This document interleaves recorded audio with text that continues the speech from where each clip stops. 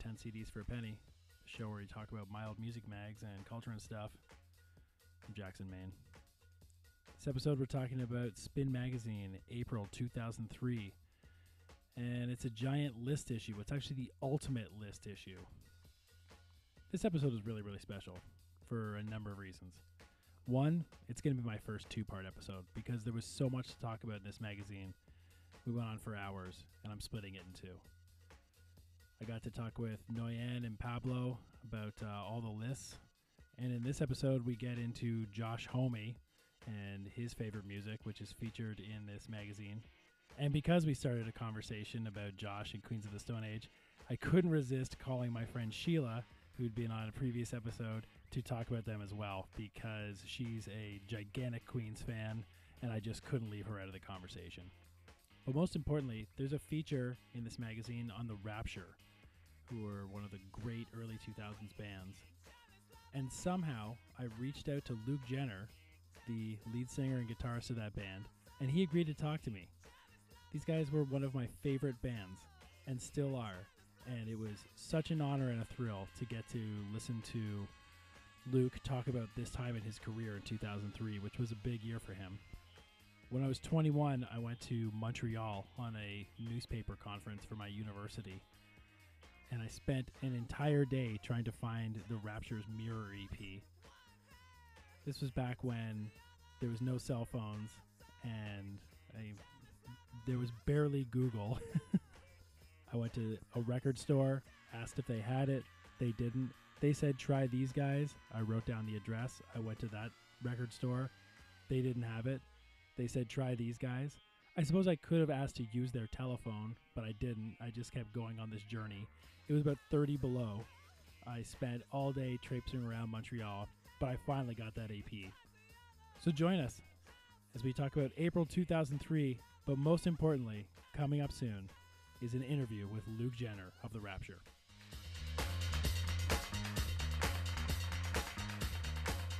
If you go to page 25 in the noise section, this was something that came up like in another podcast we did, and you immediately said, if you really want to cite the time and era that you're in, you just have to look at the celebrity couples.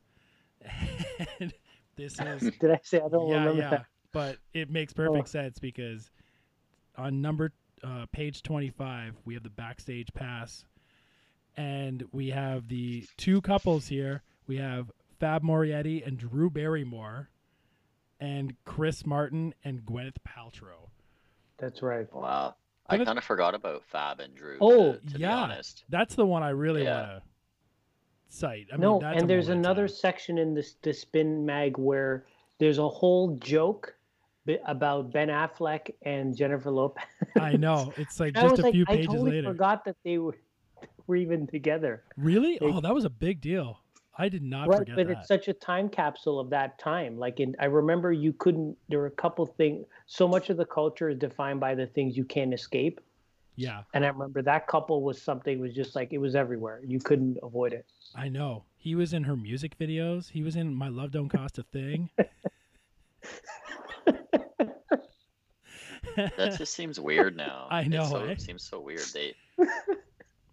They don't really make a lot of sense. I don't know. I don't know. Did him and Jennifer Garner make a ton of sense? I don't know.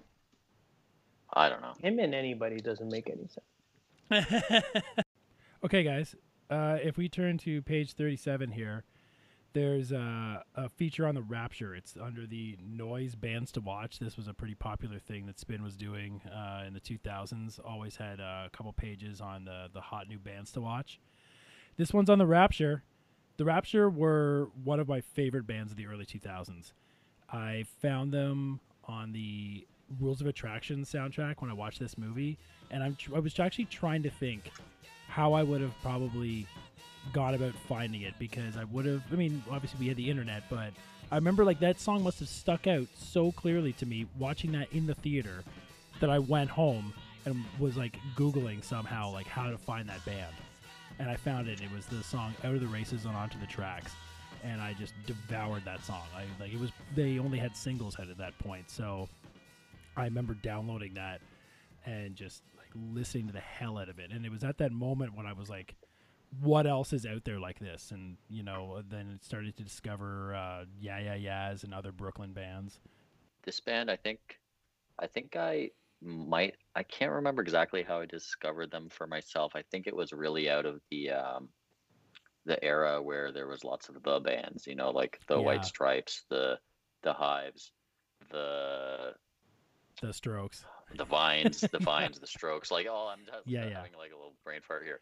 But yeah, all those bands, and it's not like, you know, it's like, hey, if you like this band, you'll like this band. But I think it kind of like was right around that era. And what I really liked about them is they're kind of like really crazy spastic guitars and vocals that definitely kind of stood out to me. Even like listening to them today, and you know, House of Jealous Lovers still gets a lot of play on like Sirius XM stations. Oh, right on. Which is pretty rad, and still like holds up like really, really well. Just you hear that and then you're like, okay, I think I want to go listen to the Rapture now. Yeah. And there's another song, Heaven, that I really liked back then too. That whole record was pretty good, but those two songs I think really stood out. I think they were singles too. Yeah, for sure. But yeah, I really dug that band, and it honestly, like, once you actually heard them, they stood out quite a bit from those other the bands. You know, they didn't sound like the Strokes or the White Stripes or anything like that. Those bands sounded great in their own way, but it was almost unfair that they were lumped in together, and you know, only some of those bands were from New York City too. So yeah, I really dug that. That was probably the most impactful of their records for me. Yeah. What about you, Pab? Yeah, I wasn't like as familiar with them at the time as you guys, and I regret it because it's funny because they're really danceable, but like not in a cheesy way. And it's kind of hard to pull off, to be a legit band and make music that people can kind of like move to. And I remember trying to do stuff like this myself in the band that I was in at that time in 2003. And I kind of wish like I'd listened to these guys more, because I'm like, oh, this is how you do it. Like, this is what it should sound like. Especially the opening track, Oleo. I was listening to that and I was like, oh, like very few bands have this, where it's like, it's instantly singular. Like it's instantly like, oh, this doesn't sound like anybody. Yeah. Like anyone I know, which probably explains why you responded that way while watching, what's the movie, Rules of Attraction, Rules of Attraction, right? Yeah. Probably why you're responding that way is like, oh, this is something like doesn't sound like anything else. So you have to track it down. Yeah, absolutely. And I mean, this was an era at this moment with this sort of, if you want to call it like art punk or dance punk. They think they started in 99, so they would have been developing this sound. I feel like it's kind of mixing like a Public Image Limited type of thing, but they obviously have referenced this, that they were listening to like Chicago house, like 80s Chicago house, and mixing that. So it was this really perfect marriage of like, you know, sort of abrasive punk and like house. So like this like whole like era of like danceable guitar music was so cool. And I mean, this music too, like it was indie and it was sort of abrasive, but it was really fun and it was kind of snotty. Like and so much fun, honestly. Yeah, like listening to him play guitar, it just makes me want to pick up a guitar and play in like this really kind of like perfect but sloppy, kind of like dirty way. Very intentional with your sounds, and getting a really good tone too. So the fusion of all the different sounds that you just mentioned is pretty amazing. That's what I was going to say. Like, it's really hard to combine those types of things in one band, one act, one album. It's really difficult. And I also feel like these guys were kind of the start of the entire Brooklyn generation. They were one of the first people to move there. These guys moved from California, essentially, moved to Brooklyn. After that, everything kind of catapulted off of that, and this is also on like DFA Records, which was obviously LCD Sound System and many other things. So like that was an amazing time, an amazing generation to be a part of in this early days of Brooklyn, and obviously Brooklyn became this phenomenon, and you kind of never wanted to hear the word Brooklyn ever again by the late 2000s. But the music that was being produced out of there at the time was so beautiful. All those bands I just mentioned, like Yeah Yeah Yeahs, The Strokes. The Strokes weren't exactly Brooklyn, but to move from LA to New York, honestly, you never really hear that for a band. Like if you've moved anywhere, you generally move to LA or to New York. You don't move from one to the other generally, right? Well, these guys were they were San Diego, and then they moved to Seattle because they apparently had some more music contacts there, and from there they moved to Brooklyn. Right. So they originally were on Sub Pop, which was another big deal, and then they went to Brooklyn and then started working with DFA Records, and then eventually got a major label deal, and that's when they recorded Echoes, which came out in 2003. Which is, we're in April of 2003 in this issue. Echoes came out in September of 2003. And by the end of that year, that record came out in September. And by the end of the year, Pitchfork named it Album of the Year, actually. Which is pretty crazy. Yeah, I know. These guys had a hell of a year this year. Dude, it is impressive, though, like how you discovered them. Because in 2003, it would have been tricky, right? To just hear a song in a movie playing and then have to find it after is not easy, right? No, that's absolutely true. And I think back, like when I started looking into them, when I found that song, then I found House of Jealous Lovers, which was essentially their first single, and that had been like this club hit in the UK. And I didn't know about it, but then I found out about it and discovered that it had been like this really big underground hit for these guys. And that's, again, what kind of led them on the fast track to going to, like, Sub Pop and then DFA and then eventually making, like, a major label record. It was pretty fast for them. They had a really amazing, like, 2 years into this. Do you remember the movie scene in Rules of Attraction? Do you remember what part of the movie it was when you heard the song? 100%, because it's one of my favorite movies. So it's actually... It's amazing setup for this song. To have a song this good and have as perfect a setup into a film was just such a gift for this band and listeners. It's essentially the first shot is it's early in the movie, they're going to a party, and all of a sudden it just cuts from one scene to a party, and it's a giant Burning Man, like essentially like Burning Man, but they're having a party. Okay. And it's all in reverse. So you're hearing the song in reverse, and the Burning Man is already on fire, and you see him, it's declining, the flames are declining down until it's in reverse. And then the song, as soon as that happens, the song flips over seamlessly and starts going forward, and then sets up the entire scene. It's really amazing. Like the film... Wow. Not to get into this film, but I love this film. I think it's an underrated movie. I know. It's shot incredibly, and that one scene leading up into this, with the use of this out of the races and onto the tracks, was so perfect. It must have been why. Like, it's so noticeable in this movie that I was like, I have to find what that song was. And I guess maybe it plays such an important part in the song. It's kind of like a Garden State, when the Shins are in it, like it's a pivotal moment like that. Yeah, that's a good comparison. Anyways, guys, this is a really special opportunity, but I actually reached out to Luke Jenner from The Rapture, and he agreed to speak with me for the podcast about this time in his career. So without further ado, I'm going to throw to that interview right now. Hello. Hi, Luke. Can you hear me? Yeah, I got you. Okay, right on, man. What's up? Not much, man. How you doing today? I'm good. Just like hang out with my family. Oh, that's wonderful. Yeah. Yeah, it's American Thanksgiving there. God bless America. Yeah, certainly in these times, right? Well, yeah. I think we all need some help, but I think generally we need help. That's true. I need help in general. Yeah. Let me put it. So do I. Yeah, I don't know if you just want to launch right in.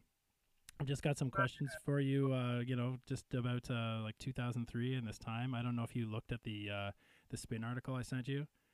I was there. Okay, right on. Do you remember that photo shoot?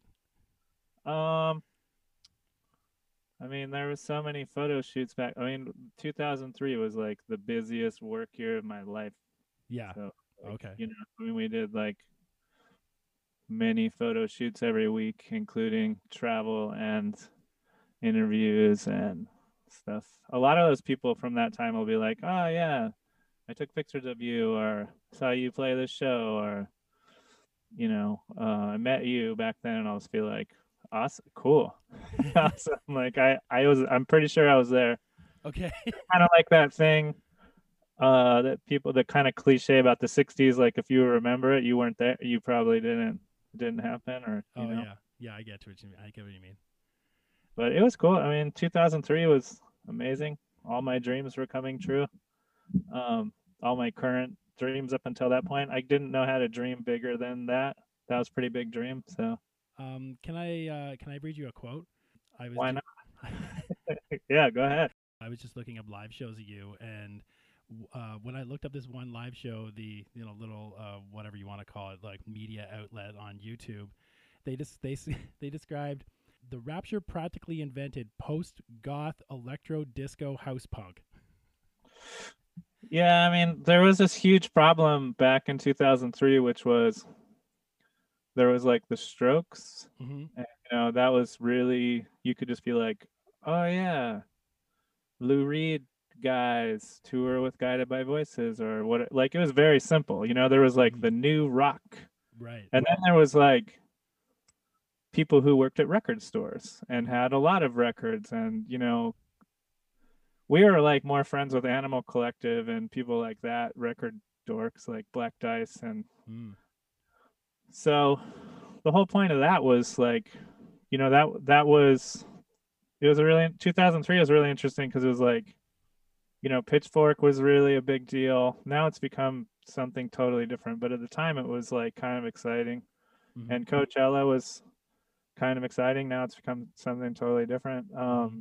There's all these emerging things, like I guess my generation was happening, like Meet Me in the Bathroom era stuff, but it was like, yeah, you could like burn somebody a CD of something, and that was exciting. Be like, cool, like I used to buy all these VHS tapes of like live shows, like before you could just go on YouTube and watch like every live show ever. You had to like buy a $30 VHS of the Screamers. Oh wow. Or whatever, like had like a Screamers. Have you ever heard of that band? Yeah, I have. Like, most people don't know who that is. They have a really good logo drawn by, I think it was like, it's Gary Panter drew that logo. Do you know who Gary Panter is? I don't know. He's like this legendary kind of punk artist guy, and he's friends with the guy who made The Simpsons, and they were all like super into Frank Zappa. Oh, right on. But yeah, it's just more record dork stuff. But yeah, I mean, like my father is a PhD university professor, super nerd, and he was just like, research is the most important thing and actually really enjoyable, so you should just get into that. So I took that pretty seriously. Oh, right on. Okay. But yeah, so anyway, to finish the thought, yeah, like no one knew how to define us. Like we just got the most horrendous, there was like disco punk and then indie disco, and people would just like, I think we were one of the first bands that like old dudes would be like, wow, like you guys play everything in my record collection all at once. Oh yeah. So yeah, I mean, the White Stripes did a really good job of being like the Ramones, or they just had two colors, like, and they just made the same record over and over again with occasional hits. And then we made like 10 different records, every record all in the same song or whatever. So yeah, I mean, it's like super fun. People, journalists, I mean, generally England doesn't have this sort of thing anymore, but at the time they could just like name genres.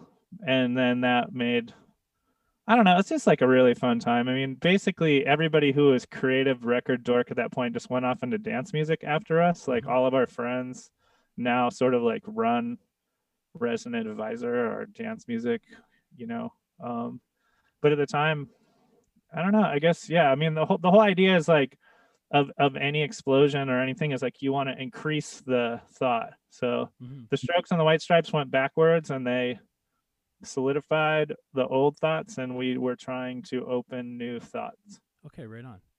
Yeah. Well, that kind of leads me to the next question was, I mean, like the music you guys were creating that you were just talking about, like say like 1999, it was vastly different from what was popular at the time. And then by like 2003, everybody, I feel like, caught up to you. But do you think that the Brooklyn sound at the time was influenced like greatly by the Rapture? The Brooklyn sound at the time. Well, you got to understand that there was no Brooklyn sound at the time. I mean, when we got to this city, it was like the last. Like, I remember the week I moved here, I saw Calvin Johnson walking down the street with John Spencer in front of Katz Deli, and I was like, oh, cool. Like, and there was like no van. There was no vans in New York. There was no Brooklyn sound. Like that was what made our generation so interesting. Like the last interesting thing that happened in New York was like disco, punk rock, and hip hop, and then there was just like a really long time with like basically nothing. I mean, there was like Sonic Youth, and Sonic Youth is cool, but like Sonic Youth like really came out of the New York minimalists, and Sonic Youth was a great band. Then you had the kind of there's a really great art documentary called Beautiful Losers. Have you ever seen that? Yeah, I have. And like that was sort of the pre-DFA thinkers, but it wasn't music. It was just like people making art, and like in the 70s you had Basquiat and Keith Haring, and then in the Beautiful Losers era you had like all these new artists and photographers, and there's Harmony Korine, who is like, I think, super interesting. Like I used to just watch Gummo every day, and Don't Look Back, the Bob Dylan movie, that was like my template for the Rapture. But then so like I mean you had all those thinkers and like Chloe Stegna and all and that stuff, and they were around. Like you would go out. That was also the thing. Like people, you don't realize like at that time there was nothing. Like I had a party in the Lower East Side in 2000, 2001, and Chloe Stegna would come, and those kind of characters, people from the movie Kids, basically, and like it was just like 10 people in a bar, and then like DFA was just like another 3 people. When you read about, like, there's a book that just came out about krautrock called Electric City or Electricity, and it's an oral history of krautrock, and krautrock is literally like 5 people. Yeah. So New York in pre 2003 was like 5 people. There wasn't anybody, and there was no shows, and like you would go to, like, we'd play a show with like, it'd be like Gang Gang Dance, Animal Collective, us, and like Black Dice, and there'd be like 35 people there. Right.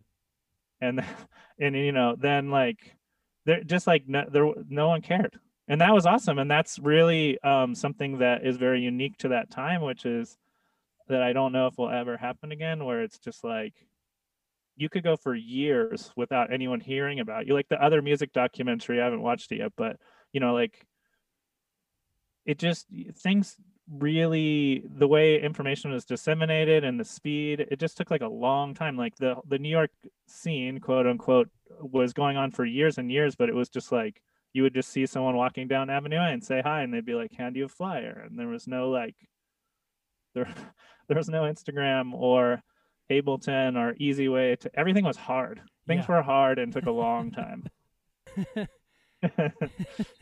When you moved to Brooklyn, I assumed that, there wasn't really much going on then, because everything sort of came after you guys, I feel. And the bands that you just referenced, they were all there, but then it kind of exploded all after that. And by the time that Echoes came out in 2003, like, I feel like that's when people really started discovering Brooklyn and what was going on, but it had been going on for how many years before that?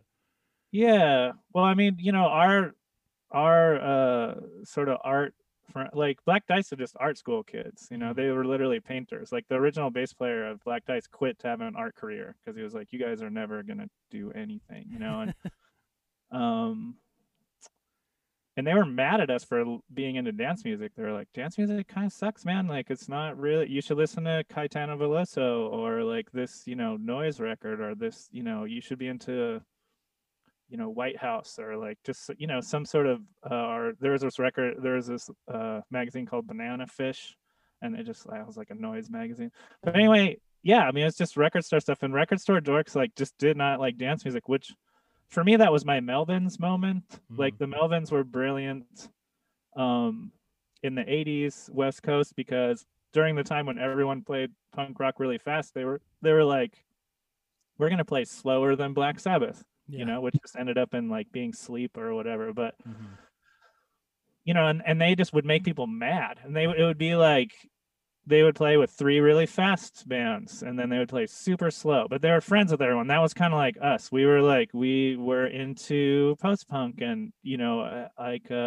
it was a really easy intellectual exercise to figure out that Metal Box by Public Image Limited was influenced by dub, and just go and like getting into like Jaw Wobble. No one played like Jaw Wobble, and you know, it was it was easy. Like I was really into Screamadelica by Primal Scream, and that record was just like all over the map and used Andy Weatherall and lots of kind of, you know, dance music producers and drugs, and it was influenced by, you know, rave culture, and that just never, my record store friends were like, that sucks. And as soon as I figured out that they hated it, I was like, checkmate, like we're done. Like, and then, you know, LCD Sound System essentially started as to be our opening band, because James was our sound guy for 2 or 3 years and traveled around with us, and he was just like, you guys need an opening band. Like playing with Black Dice doesn't really get the idea across, you know, and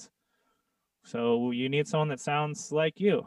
I mean, they eventually, you know, James sounds like James now, but at the time, you know, he was just like, all right, like you guys need an opening band. So yeah, I mean, pre-2003 there was like nothing happening.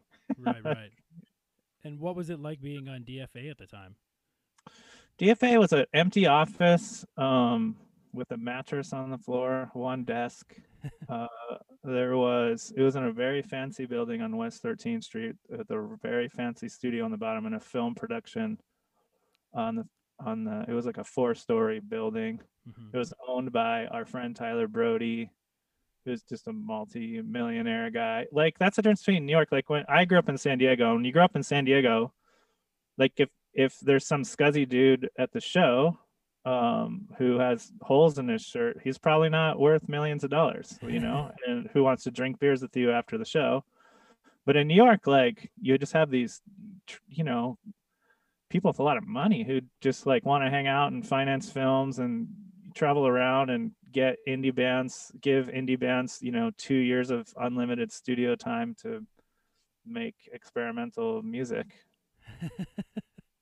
Yeah, I mean, he just wants to like hang out and have a good time. I mean, he was at the same time, he was making like, you know, movies that were winning Sundance Awards and stuff like that. So, I mean, yeah, I mean, there's this, I mean, if someone gave you $50 million and just said, you know, and you just wanted to hang out and you're in your 20s, you might just finance some stuff, you know? It's like, all right, well, let's make some things.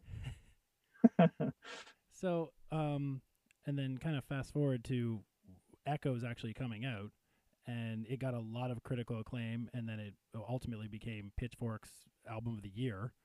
Yeah. And then that year you played like a lot of festivals, and you know, all of them. Yeah, yeah. It seems like it. I looked up the roster. You pretty much did the entire gamut of festivals. Yeah. But you want to talk about that time, you know, like playing those festivals and just like after the release and like all the great acclaim it got? At the time, we had finished that record so far ahead of time, and we didn't have a record deal. I mean, we were assigned to DFA, but there was so much major label interest that it was like people were offering us lots of money, and we were traveling and meeting people. And but yeah, I mean, we just went to every major festival. We're on the cover of a lot of magazines, did a lot of photo shoots, interviews, met, I don't know, like David Bowie called me and was just like, hey, you're awesome, let's hang out. And then like The Cure was like, hey, The Cure's my favorite band, by the way, but The Cure was just like, hey, we're going on tour, you should eat pizza with me every night for 2 months. I mean, it just went from like being, I was working at a bar, literally, which was kind of a dream job for me. And I remember one night I closed the bar, and this guy, Felix the House Cat, which is like this like old school DJ guy, came in, and he was there, or I don't know, I was friends with the bar owner, and he was like, hey kid, like I heard this like House of Jealous Lovers song you have, just had come out, like, or he had a promo copy of it or something, and he was just like, "You're gonna be super famous and make a lot of money," and I was like, "Sounds pretty good, Felix the House Cat." You know what I mean? Like, it was just a really heady. Like, also, one of my, the guys from Vice magazine at the time, who were another part of my generation in New York, they would all sit at the bar and do like tons of drugs and drink too much and that sounds say wild stuff like, we're gonna make tons of money and take over the world. And I'd be like, cool, do more drugs, like have some more drink, just like, and they literally are multimillionaires and they took over like they got bought by CNN or whatever, and there's like a documentary about that. There's documentary about everybody I know, basically. New York's like this mythology machine, and that's why I fell in love with it. I read Please Kill Me, the book, and I was like, all right, like, this is you can just turn it into like a myth. Like, and it's like Jimi Hendrix and Bob Dylan were just these two guys with big hair who hung out in the Lower East Side and they just drank beers like everybody else, and then now they're like myths. And like, James Murphy's like Morrissey now, or like, there's just people in that generation who I know personally I meet kids all the time now, and that like if they were confronted with James Murphy, they would literally cry. But I get it. I mean, like, when I moved to New York, like, the most coolest guy around was like Thurston Moore, and he would go to Black Dice shows or whatever. He would just be around, and I'd be like, wow, it's like Black Dice. Or you see like Rick Ocasek from the Cars, or guys in Suicide, or just these different people. There was like Television was giving guitar lessons. I never took one, but I ripped off the number. Really? Yeah, like, so New York, but that's the great thing about New York is like, and it's also cyclical. Like in the 70s, like William Burroughs and Andy Warhol were guys that you could just like see around, like or Allen Ginsberg. Like, if you were in New York in the 80s, like, it was very easy to meet Allen Ginsberg. Like, he would just be around, or whoever. And like, like my friend Justin Strauss, who's in this band Milk and Cookies, who's like kind of a legendary dude in his own right. Like, he has, paintings from Andy Warhol that Andy Warhol gave him, or, or all these different, he knew Larry Levon, and knew all these people. So it's just like, the promise of New York is just like, you just move here and then we just turn you into a myth, and it's great. It works. Was there anything that like you hadn't expected would ever happen at that time? I mean, I didn't expect any of it. I mean, like, my goal before meeting DFA was like open for Fugazi on tour. Yeah. Because I went to go see Fugazi, Blonde Redhead, and Unwound in San Diego when I was like 21. And every cool person I knew from San Diego was there, like all my favorite band leaders and scene people, cute girls, like everybody was there. So, but I really wanted to go to England. Like, I said, I used to wake up every day and watch Don't Look Back, the Bob Dylan movie, and kind of I was just kind of into being an asshole, really, like just a really young, very hurt, intelligent. I was trying to like protect my sensitivity in a way, but I didn't know how to do that yet. Yeah, I mean, I didn't expect anything, man. Like, I really wanted to be, what I wanted to do is what I did, which was just be part of something kind of interesting that happened. I once met the Tears for Fears manager. At some point, we got this really big management company. We had the biggest lawyer in the world. We were on the biggest record label, and it's just stupid. And I met the manager of Tears for Fears, walking in the hallway out of my management office. It was U2. They managed U2 and PJ Harvey and us. And I was walking out in Midtown 50-something street, 54th Street. And I was walking out, and I met this guy, and he stopped me, and he's like, "You're in the Rapture, right?" It's like, "Yeah." It's like, "You don't realize it, but right now is like really the funnest time to be in a band. It's like, once you get to arenas and, making a lot of money and stuff, it's really boring, and like nothing happens. It's totally uninspiring."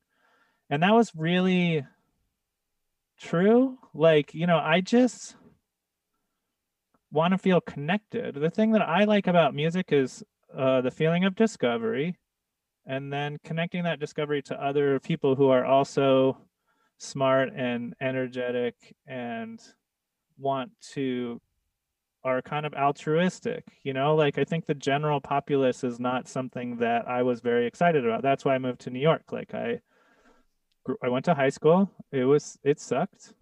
Or it was cool. I was on the baseball team. I was super into baseball, but then I hated the dudes on the baseball team. Like I loved baseball, but they're kind of dicks. Like they're just into trying to like date rape their girlfriends and like I was just like, you guys are fucking jerks. Like you're picking on people. They're just jocks, like knuckleheads, and I loved them and I hated them. But anyway, I was like, I gotta get away from you. So I don't know. My mom was like a art performance artist, like in the suburbs. Like she had me when she was super young, but she was just super weird art lady. And I had a lot of art books in my house. I just wanted to connect. Like I wanted to feel safe. Like I think it was real. I didn't know what I was seeking. I know what I'm seeking now and I know how to get it. And it's very intentional. I'm also 45, but like when I was 25, I really didn't know how to get what I wanted. I just read a lot of books and did everything that it said in those books. Like, I read like every book about Nirvana, and we got signed by the same guy who signed Nirvana. We like made a deal with Sub Pop. Like we, like I just met everybody. Like the first girl I live with is married to Dale Crover, is like the drummer of the Melvins who played on the first Nirvana record. And like, I just was like really into doing stuff my heroes did, so that, but not just to do it, but more to experience, to feel like, I mean, I was a philosophy major, so I was trying to find some sort of peace or figure out what life was about, and that just seemed like the fastest way to do it, which kind of worked. But it really does end. Like, if you're playing in arenas or you're, playing Coachella for the 5th time or 6th time, which we did, it's sort of like, okay, like, so I've been here 6 times and, or 5 times, and it's just like, so what? Like, there's a different set of celebrities here. Who fucking cares? Like, or I don't know. Like, so I think, I don't know. I'm a really weird kind of rock star. Like, I don't really, most people just like try super hard to like build up an image and then they protect the fuck out of that image. They're just like, all right, like, this is my thing, and you have to like bow down to it. That just seems like a nightmare. What was it like to go on tour with Daft Punk? Daft Punk, there's like 2 French stoner dudes who are really sweet. My favorite memories of that tour is like they would set up an after party. Like Rockstar after parties are a really fucking weird thing that I could get into, but Daft Punk would set up an after party, and I remember standing in the middle of a dance floor with Daft Punk, or there's just 2 of them, so me and them, and it's their own dance, it's their own after party, and no one knows who they are because they're not wearing a helmet, so it's like just like having a conversation with them. I don't know, they're cool. I mean, Daft Punk is like amazing. I mean, we, also that was kind of like the Pyramid tour, and that was like a big deal. That was like pre Get Lucky, so that was the height of their underground cachet, before they decided to become like a Grammy winning Uber takeover. Which is cool too. I mean, they just do what they want to do. I think the kind of, meeting Daft Punk, hang out with David Byrne a few years ago for a while, The Cure, David Bowie, like these are just people that do whatever the fuck they want all the time. And they don't really, I mean, it's just a really interesting point to be in your career, because you're sort of free. Like, by then Daft Punk were already legends. Like they didn't really need to do anything. That's why they take so much time in between records and stuff, which is cool. I mean, I don't know. I mean, I found a lot of meeting celebrities to be kind of uninspiring. I mean, my thing I'm most proud of is like having a successful marriage and being a father, because that's the most thing that feels the best to me and the most like lasting thing. Like, people will be like, oh, are you proud of this? Are you proud of that? I mean, I'm just proud that I like myself. Like most celebrities I've met don't like themselves. I think the real tragedy of art is that most artists don't enjoy their art as much as other people do. And that just sucks. That's fucking awful.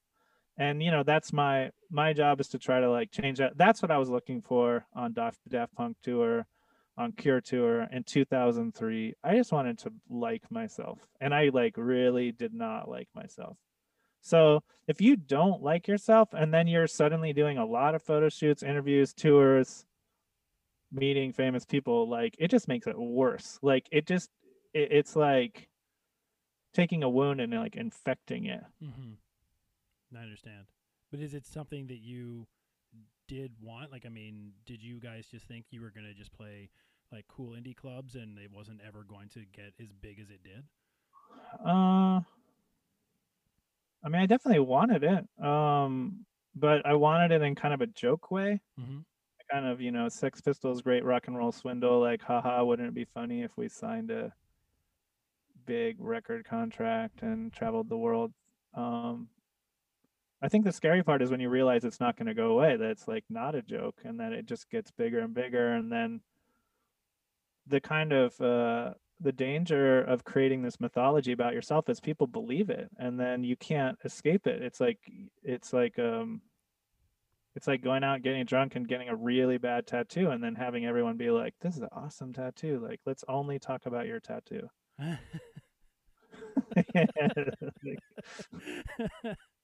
You played on David Letterman in 2003, and it was actually November 28th, 2003. So the anniversary of you playing on David Letterman is today. Oh, sweet. Yeah. Yeah. David Letterman went to San Diego State University. Yeah, I don't know. I mean, yeah, that was weird. It was cool. Like, geez, my wife was there. The green room's really small. I didn't really know what a green room was before. Then they were like, "Go in the green room," and it's like, "What's a green room?" Which is just like, a dumb small room with like water in it and some plate of meats or something. I don't know, some crackers. And then someone comes in and says, "Okay, guys, you're on now." And then you walk out and you're in front of like a televised studio audience, and it's cold in there, like as people talk about. And yeah, you like shake hands with David Letterman, and he holds your record and says, "Now the Rapture is playing," and then jump around for a while.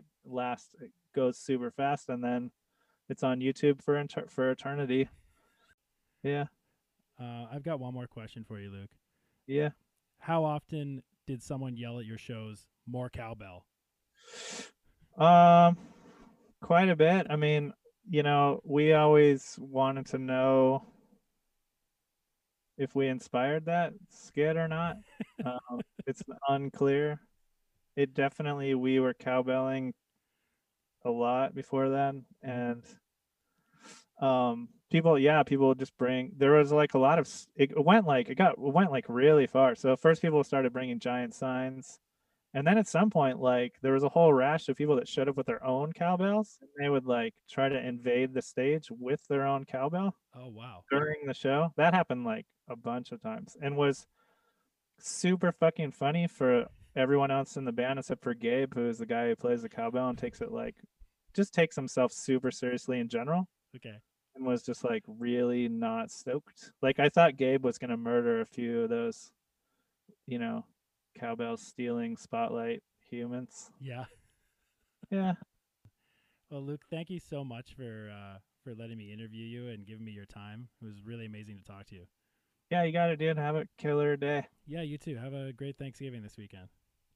Ciao, dude.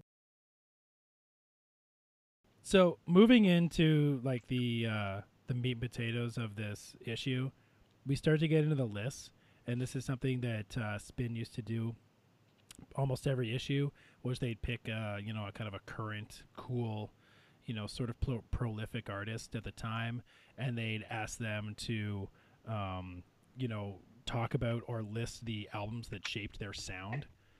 This one by Josh Homme is got the most perfect list rundown. It's page 54.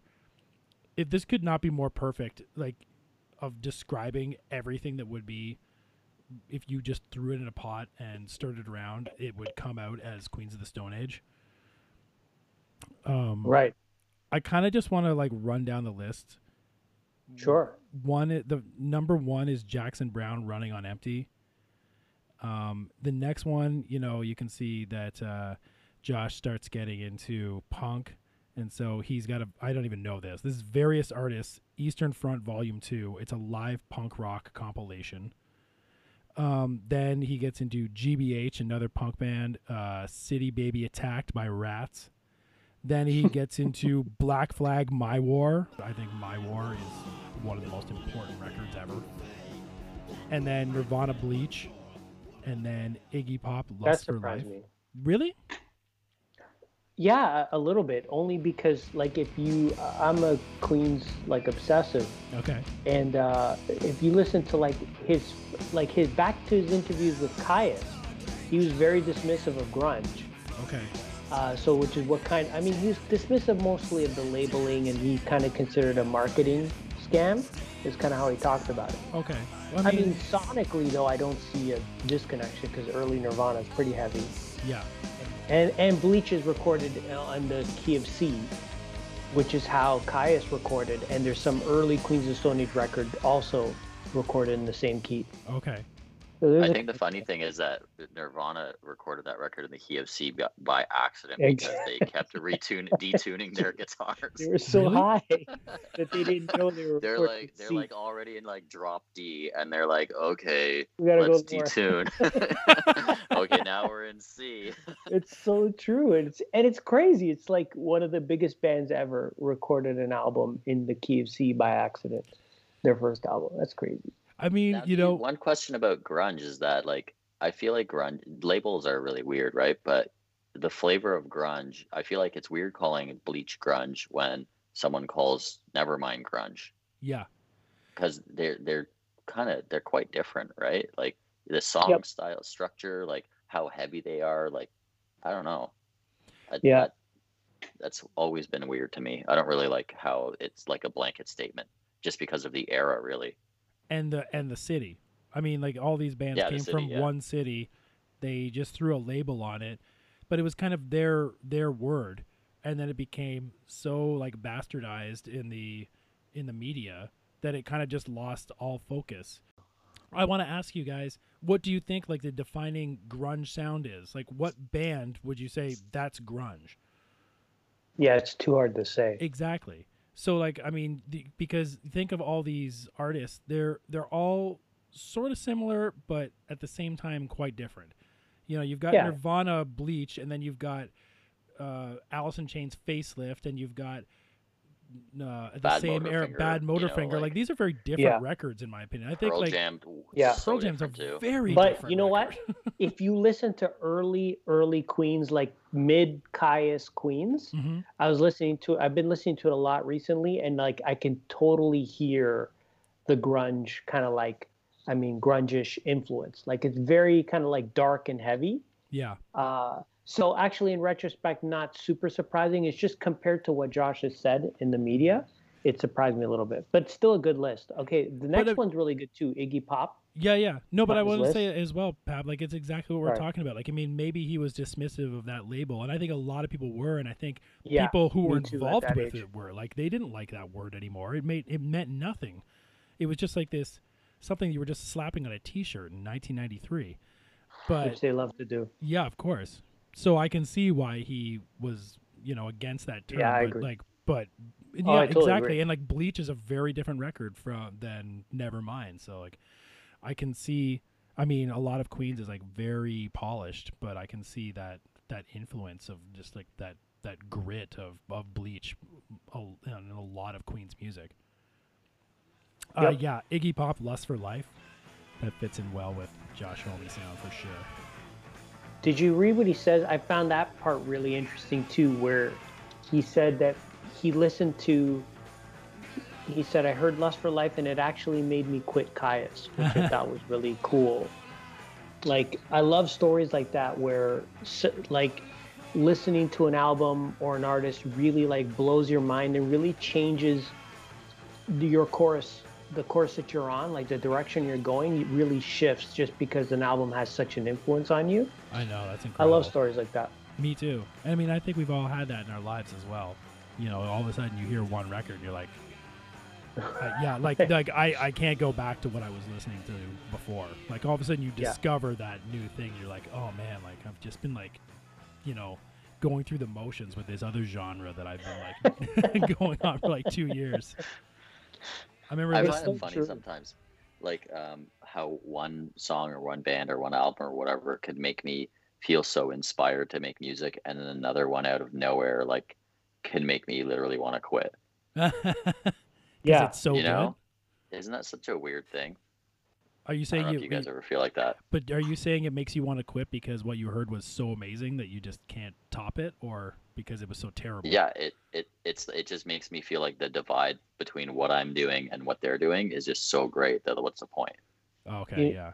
It's so funny you say that because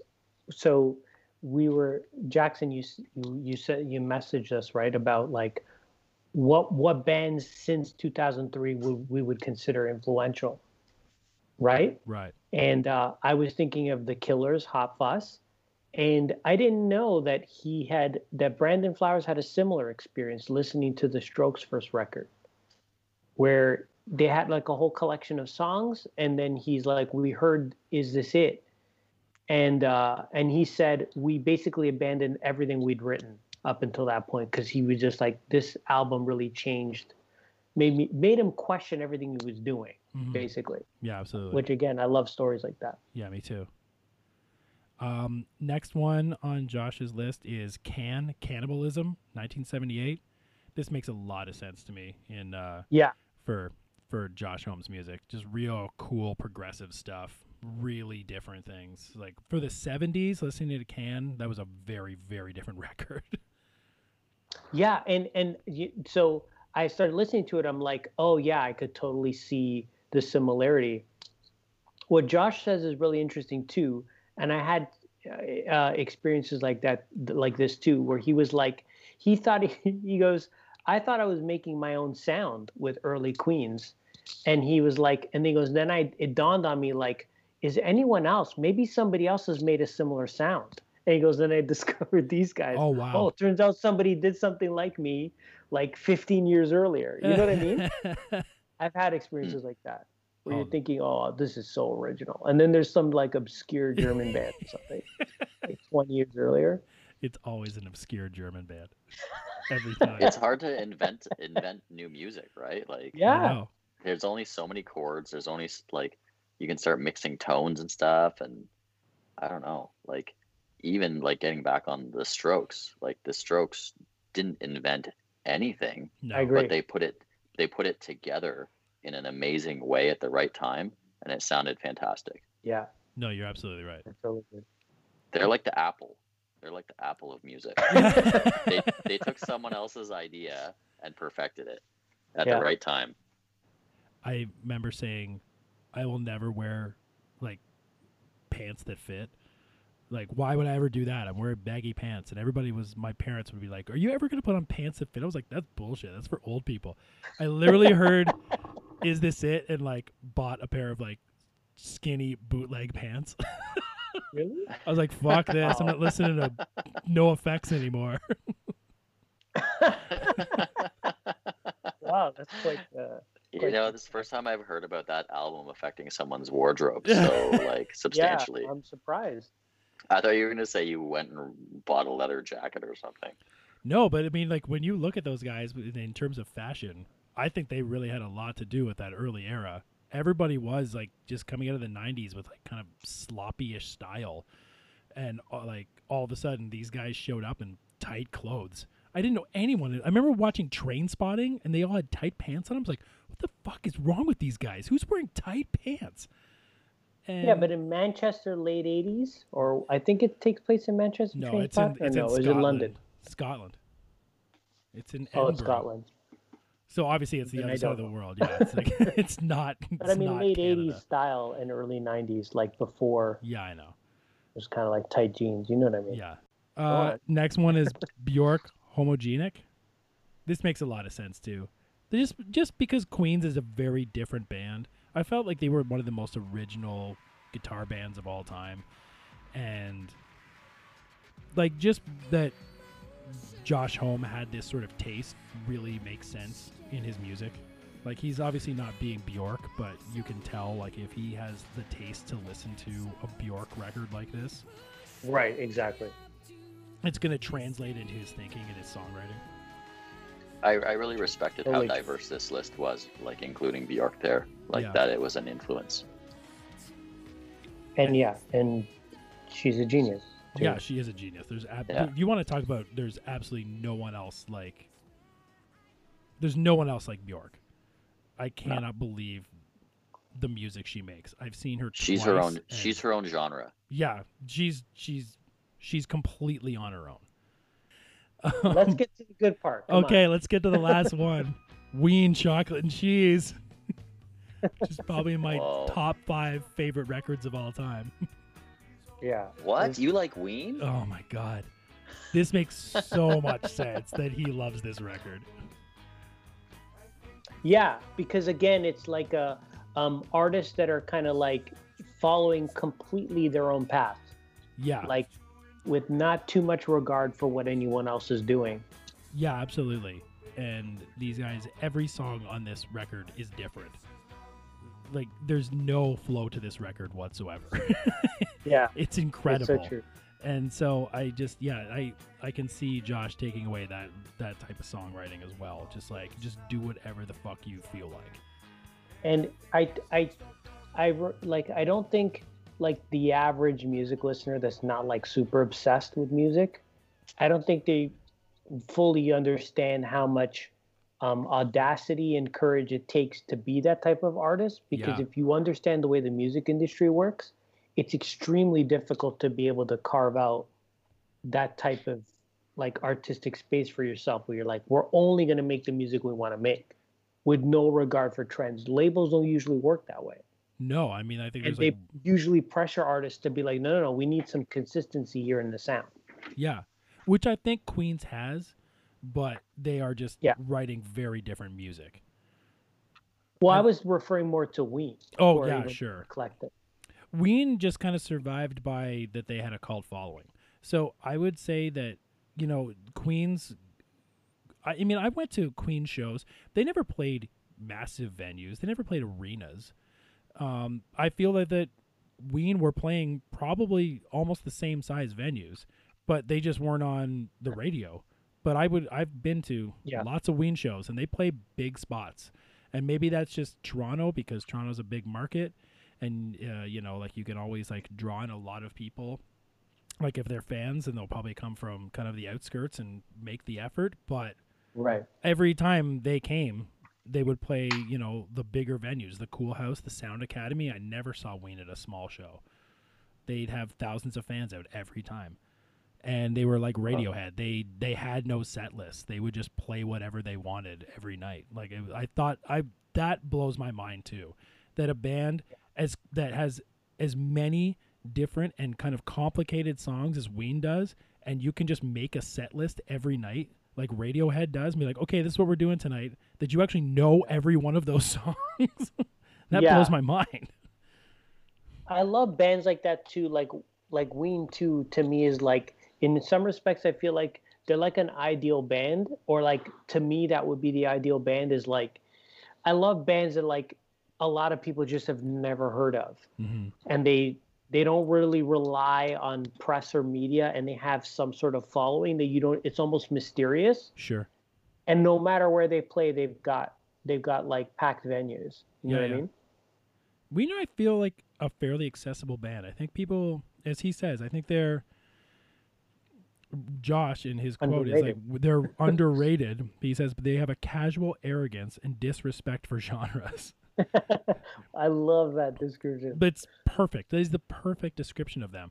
But at the same time, all those genres that they like country, they like metal. Like, these guys are like out like shredding guitars, doing different stuff. It's fun. It's fun stuff to listen to. Like, you can literally take any person who likes any style or any genre and just throw them at a Ween show, and they're gonna hang on to a couple songs. I think that's really cool. I think it's really great. And that's like, does anyone in Ween have a side project? Oh yeah. their side project. Yeah. Yeah. So they still feel the need to explore other sounds, even though they're doing whatever the hell they want in Ween. 100 genres are not enough. Yeah, it's true. But those guys were just these prolific songwriters. I mean, obviously, I know a lot about them, but they recorded so much material. Like, they just sat and recorded and recorded and recorded and wrote and wrote and wrote. Like, they have so much stuff that they had to choose from to put on records. And then, they would just do another side project with someone else as well. Like, those guys were hard workers. They were massive fucking stoners, but they were hard workers. That's amazing.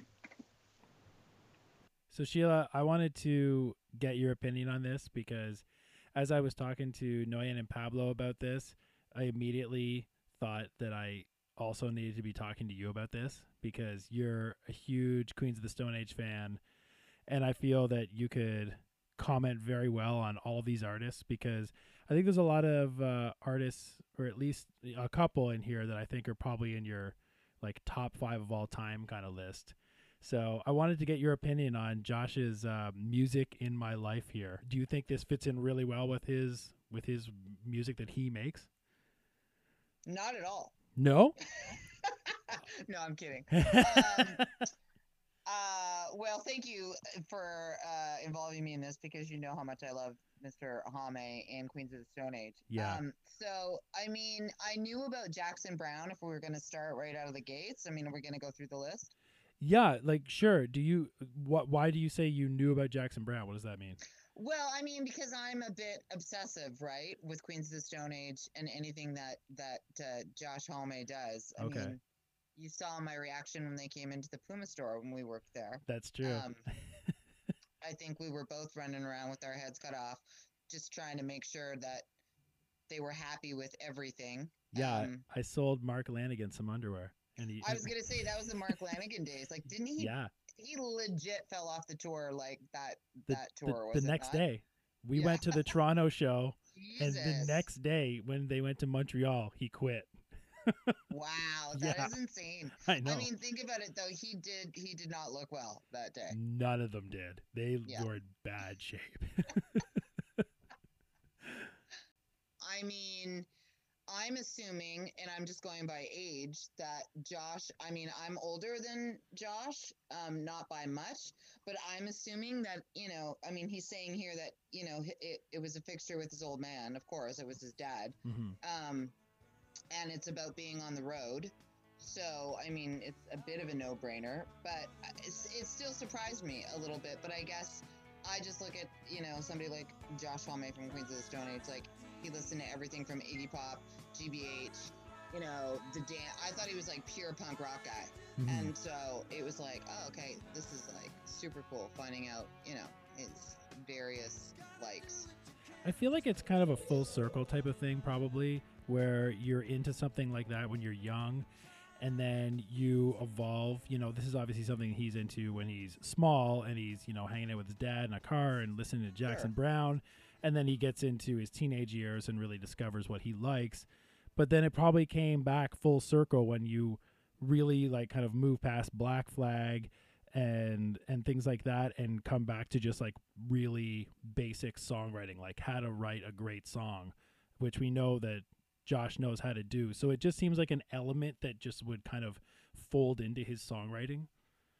Yes, agreed wholeheartedly. I also think that, and I mean, this is going to sound, I don't know, but I also think that, when you're young starting out in a band, something like Black Flag or GBH or whatever, and I'm not going to say is easy to play, or am I?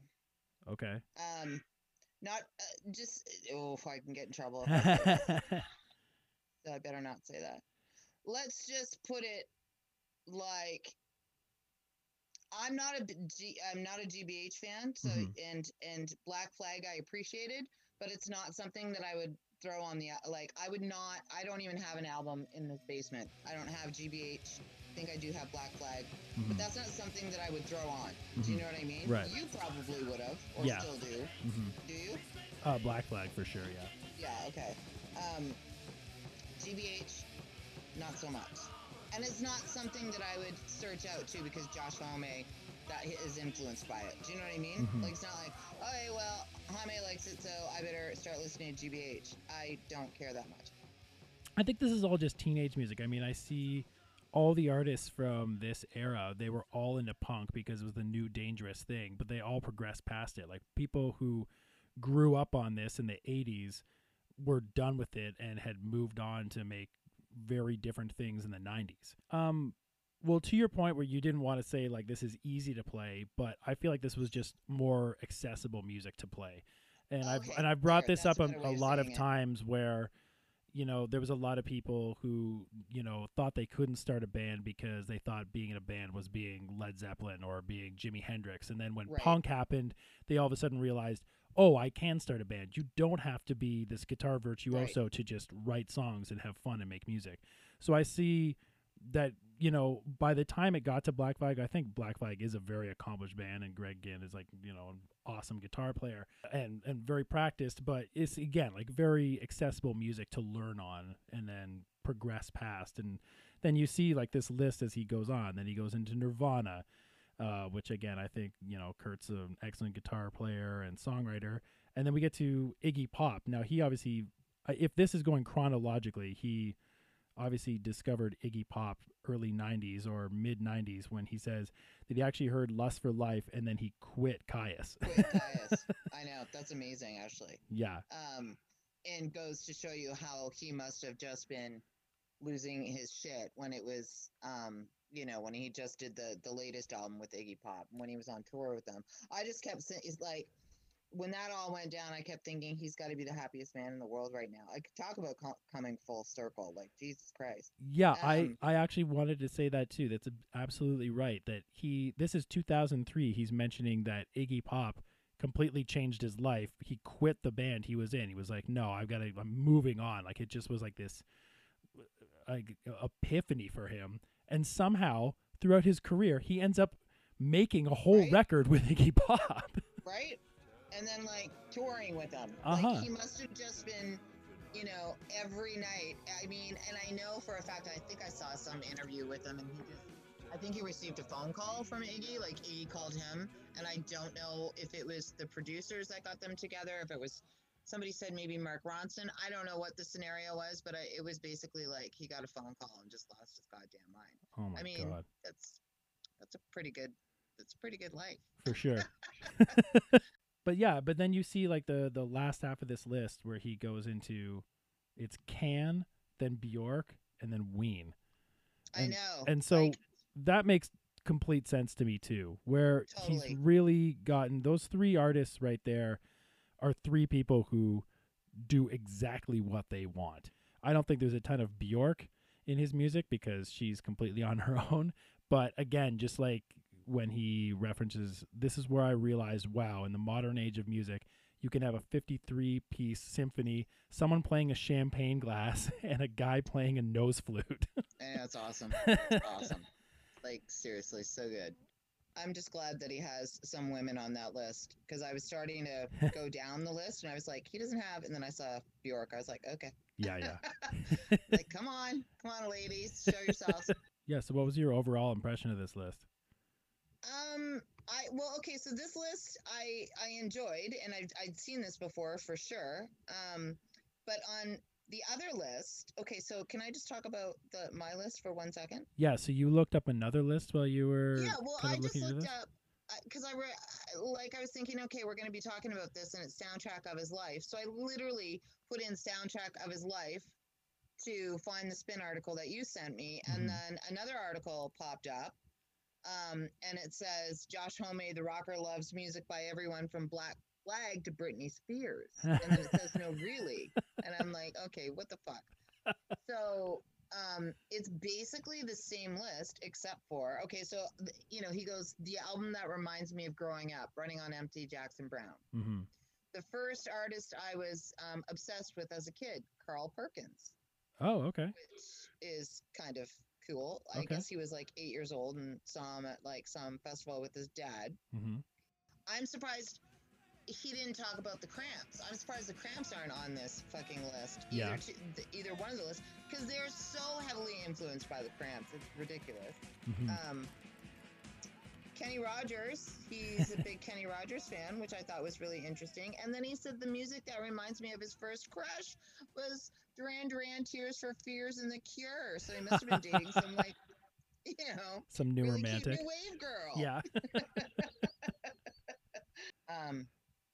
And then the tour that, you know, changed him was opening for Ween. Oh yeah. That's what he said. He was 18, I think, when that happened. Oh yeah, he went on tour with Caius with them, right? Yeah, and you know, he goes on to say, you know, they're avant-garde and sensual and bizarre and aggressive and gentle and funny and romantic and honest, all in one go.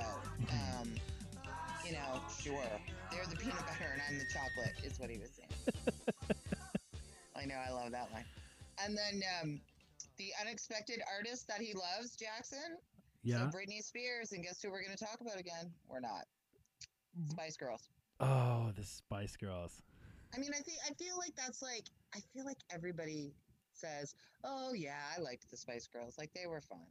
Yeah, I mean, you can't not like them, to be honest. Right. Even at the time, okay, when the Spice Girls were popular, I was 16. So it was like, well, here's a bunch of hot girls. Like, what else am I going to say? I'm not into pop music, but here's a bunch of hot girls dancing around on Much Music. Yeah, I'll keep watching these videos. But Britney Spears, no, I couldn't. Are you in trouble over saying that now? No, I mean, I'm being completely honest, and it's just coming from a place of, you know, wholesomeness. Yeah, like really. Did. I mean, honestly, it's the exact same as girls. Did I really love Duran Duran's music, or did I just love their suits on that boat? Yeah. I mean, you know. And then, do you know what he listens to before a gig? No. Like what he gets, like, pumped up to? No. AC/DC, which was, of course, he said he likes it because it's primitive, and there's a beauty in Bon Scott guiding your way through an evening. He's also a big Motorhead fan. He said if he can't hear AC/DC, he'll do Motorhead. Okay. And then that's great. The music I want played at my funeral. 100 Days by Mark Lanigan, and I love that song. Wow. I know. I haven't heard that in a long time. It just like hit me. I was like, oh my God, that's so good, because it is it's just bone crushingly wonderful, that song. And I'm sure him and Mark Lanigan are tight again. Oh, I love it. I'm sure. I wonder if they were ever not tight. You know, Mark had to just I think it was just and I feel like I've talked about this with him before too. And I think it was a scenario where it was really hard. It was just he's got to go, and that was the only thing they could do. I mean, fuck. Could you imagine, like, all those bands that had so many problems with fucking heroin or drugs or whatnot? Mm-hmm. It's just like, all right, you got to go, man. You got to go fucking do something, and maybe you can come back. But in the meantime, I mean, I tell you, you know, I haven't met too many rock stars or anything like that, but I've, you know, certainly been around a music scene a long time, and I've seen people who are like career musicians. That day that Queens of the Stone Age walked into the Puma store, I've never seen anyone as like career hungover as those guys were. Oh, dude, they were like it was they were unreal. Okay, was that the same? Is this the same time that we saw them at 102 Point, or when we went down to the radio station on Yonge Street? It was the same day. It was the same day. Okay, yeah. So hold on. Okay, wait. So that night, where'd they play that night? They played the Cool House. We went to the Cool House. Okay, but didn't you? Why am I getting this confused? Are you gonna tell the story where I gave my hoodie to that kid? Yes. Was that the same night? Yeah.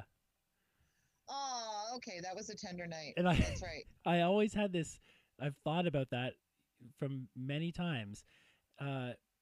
We went to that show, and I think it was like November. So it was. I remember it was nippy. It was cold. It was cold. Sure. It was cold. And this kid, he had gotten kicked out of the show before we'd even walked in. Like, the opening act was on, maybe. And this kid was outside, and he was upset and kind of crying. So I asked him what was wrong, and he said he'd gotten kicked out of the show, and I didn't even ask him why. And we were like half drunk. We were like having beers before the show. So I was like, here, have my hoodie, dude. And I could have easily like found out this kid's information and probably gone in and maybe gotten a stage announcement. Like something could have happened to like find this kid's family that was in there. And I was like, here, have my sweater. Peace out. You're going to be out here for another 2 hours. Stay warm, bud. Yeah. Have a good one. And then I walked out of this show my with God. no hoodie. That's right. Would have just been in a was t-shirt. I remember thinking that was so nice of you, though. I was like, oh, Jackson, that was like so tender. Oh my God. I mean, that's pretty bad too, getting kicked out before, the main band is even on. What did that kid do? I think he was like 14. I was like, what could you have possibly done? I don't know. So, I mean, we didn't really talk about, What? What were you guys talking about when you were like, oh, I got to ask Sheila about Josh Homme? What were you and your other two pals talking about? Pablo, who also commented on this with me in this episode, he's also a giant Queens of the Stone Age fan. So he kind of gave his insight, and he's a big Nirvana fan, that sort of thing as well. So he had a lot of insight. But then as I was doing, I was going, I got to get Sheila's insight on this too, because I felt like I couldn't do this without you because you're such a big Queens fan. I needed just to get your insight on these influences and, just Josh's music. Okay, good. All right. Got it. Now I know how you got there. Yeah. Which I appreciate wholeheartedly. And honestly, it's funny. People always ask me, what's your favorite Queens album? And like to date, I don't really have one. I mean, I think I got in trouble for always saying that I really liked Era Vulgaris. People are like, what? I'm like, I fucking love that album. But like Villains, I think is their, like the last one that just came out. Mm-hmm. I was blown away, Jackson. Yeah. Like blown away. And then I'm like, was that Mark Ronson? Like, who did that? Not saying that it's, obviously not Queens, but like I was jaw dropped at like how good that album was. I like Mark Ronson a lot. I think there's a lot of producers that are happening right now that I think are kind of hacks. They're like the new generation of producers, and I think Mark Ronson does a great job with everything. And especially he did a lot of work on a Black Lips record, and I remember listening to that and going, like, I mean, this was maybe like 4th record for them, and really hearing a difference. Like, there's a lot of times when you're into bands and you get in early and you're in a debut record, and you've gone through progression, and by the time you get to like a 4th, 5th record, you're like, you start to kind of drop off. And to hear a 4th record like that really blew me away, and it was a lot to do with his production. Yeah, I agree wholeheartedly. The Mark Ronson thing surprised me, and I think he nailed it. Like, and I agree. I think he had a lot to do with the success of that album. And which goes to show you that Josh is just like, yeah, fuck, show me what you got. Let's do this. I mean, for sure. He's not a guy to be like, oh no, I'm set my ways and this is what I'm doing. I guess apparently he also really liked the way he dressed, Mark Ronson. You like the way Mark Ronson dressed? Yeah, he was like, he just thought that Mark Ronson was just like an incredible, like, stylish man. He was like, oh yeah, he's cool. Okay. That says a lot. Yeah, I liked it. Well, anyways, Sheila, thanks so much for coming back on and oh talking my God, to me. Jackson, anytime. Like I said, I love talking to you, and I apologize. I don't think we really went through this list as we should have, but no. To be honest, we didn't really go through the list as we should have with the other guys, so this was perfect. Well, that's true. I just wanted insight. It's always good to talk to you, and especially about an artist that you really love and you know a lot about. So thanks so much for coming back on. Well, thank you for having me. All right, guys. Last but not least, we're going to do this fast because we did a whole list issue, and we're just topping off with another list. But who's number one in the charts? April 4th, 2003. I'm just gonna do the ones I know. I'm skipping over shit. I'm not interested in stuff that I don't know. Okay. But this is again, I always love looking at this. This is a great portrait of 2003. Number 16, I Am Beautiful by Christina Aguilera. 2003. Wow, that feels like a really long time ago. Yeah, now. I know. And then right next to her, very similar artist for the time, "Cry Me a River" by Justin Timberlake. JT. That was a good song. I like that. It was a good song. It was a good album. I liked him. Of like, Oh I my was God, guys, don't talk like that. I'm gonna tell you, Pab. That was a I good was track. Yeah. like so far beyond like hating pop music at this time. And like I liked that record. I just for some reason it was just fun.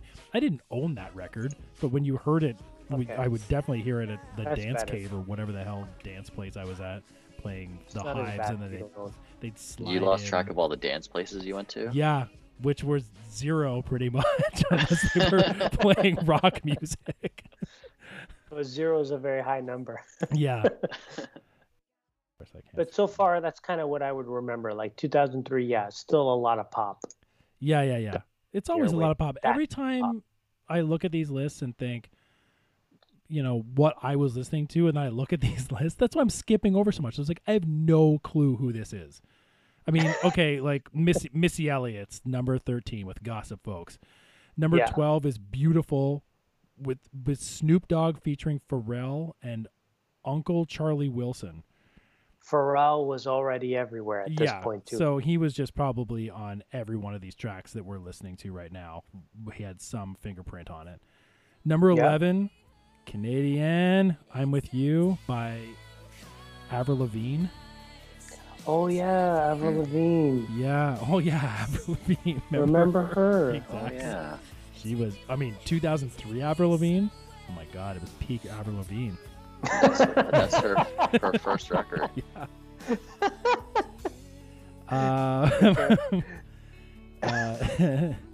Yeah. That Avril Lavigne is so hot right now. Yeah, she's so hot right now. Okay. Now we're getting into a specific era. Number 7 is When I'm Gone by Three Doors Down. Oh, yeah, that's right. I really dislike that band. Me too. They were in the exact same wheelhouse as Lifehouse, which I also hated. Yep. Really not. And Default. And, Theory of a Nickelback Default. Yeah. You just know that Three Doors Down, they're at a Trump rally right now somewhere. You know what I mean? Like, you just know. Number 5 is All I Have by Jennifer Lopez. Again, like, was Ben Affleck that was influenced by Ben Affleck? Yeah. How about number 4, Picture by Kid Rock, featuring Sheryl Crow? How did he get Sheryl Crow on a Forgot song? about that song. I guess Kid Rock wasn't the bastard he was now. Actually, at this time, I didn't like Kid Rock, but I liked him. I thought he was just fun. I didn't listen to his music or didn't give a shit, but I was like, all of a sudden this guy was this unapologetic skid, but he was rich. So he seemed entertaining in that respect. Like, I didn't mind. I didn't mind him at all. It's funny. I actually, when Ba With Da Ba came out, I guess guilty pleasure, I actually didn't mind that song when it came out.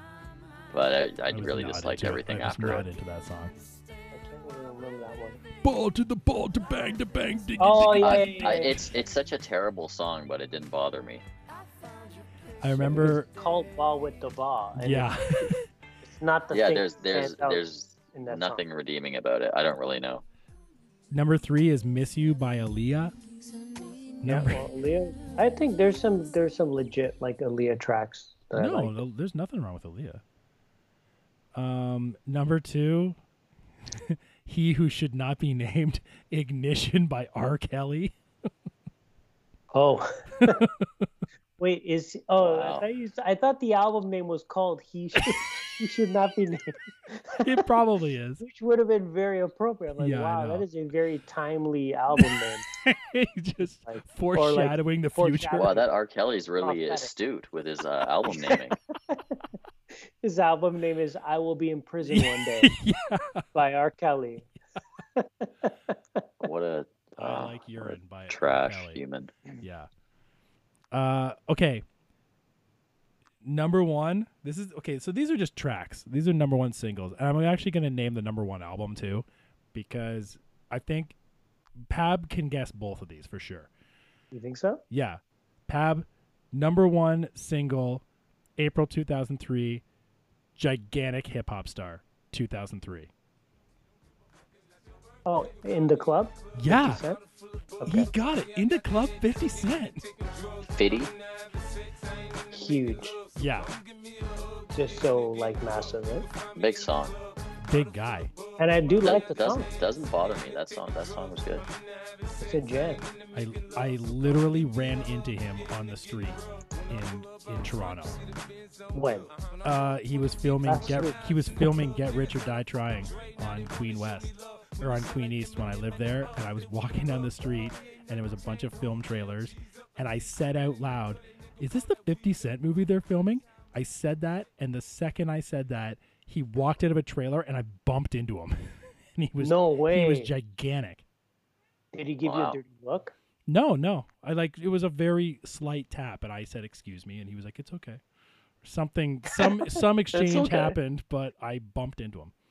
And this guy, it was like bumping into a car. I'm so sorry. I guess you have to be that big to survive nine shots. Yeah, I don't think they penetrated his skin. So that was number one track and number one record. Pab, what do you think it is? Huge band, 2003. New metal-ish era I think band. All right, I think I know what it is. What do you think? Linkin Park? Linkin Park. Wait, it's the first record? It's probably the second record. Meteora? Meteora? Yeah. It debuted at number one. The album sold 810,000 copies in the first week. Very huge. It ended up selling, as it says, as of 2014, it has sold 16 million copies worldwide. Wow. Huge. Crazy. And I tried to look up, especially in 2003, that's huge. Well, so this is what I tried to look up, and I couldn't really find, but I read an article at the time, and this is the height of just stealing music. No one was paying for records. I was really surprised that these guys had that many records sold, but I'm pretty sure it was 2003 that there wasn't one artist. This was like the first time in 50 years that an artist hadn't hit the million records sold, and Linkin Park was the closest one. They hit 800,000. So in an era where no one was buying records, they were the top selling artist. Yep. No, they were big. They were really fucking big. Yeah. This is the album with Numb on it, with that gigantic song. Oh yeah, that's right. Yep. Yeah. They were huge. And that's it, guys. That was the ultimate list issue. I want to thank Luke Gender again for coming on and speaking with me on the show. It was a real pleasure to have him on. Guys, thanks so much for doing this with me. It was a real pleasure. Thanks and, for inviting us. Yeah, you're really welcome. All right, guys. Have a good night. Bye-bye. Good night. When I roll 20 deep, it's 29s in the club. Niggas heard I fuck with Dre, now they wanna show me love. When you sell like Eminem and the hoes, they wanna fuck. But homie, ain't nothing changed, hold down, G's up. I see exhibit in the cut, they nigga roll that weed up. If you watch how I move, you mistake before I play up here. Been hit with a few shells, but I don't walk with a limp. In the hood, in the LA, they saying 50, you hot. They like me, I want them to love me like they love pop. But holla in New York, the niggas will tell you I'm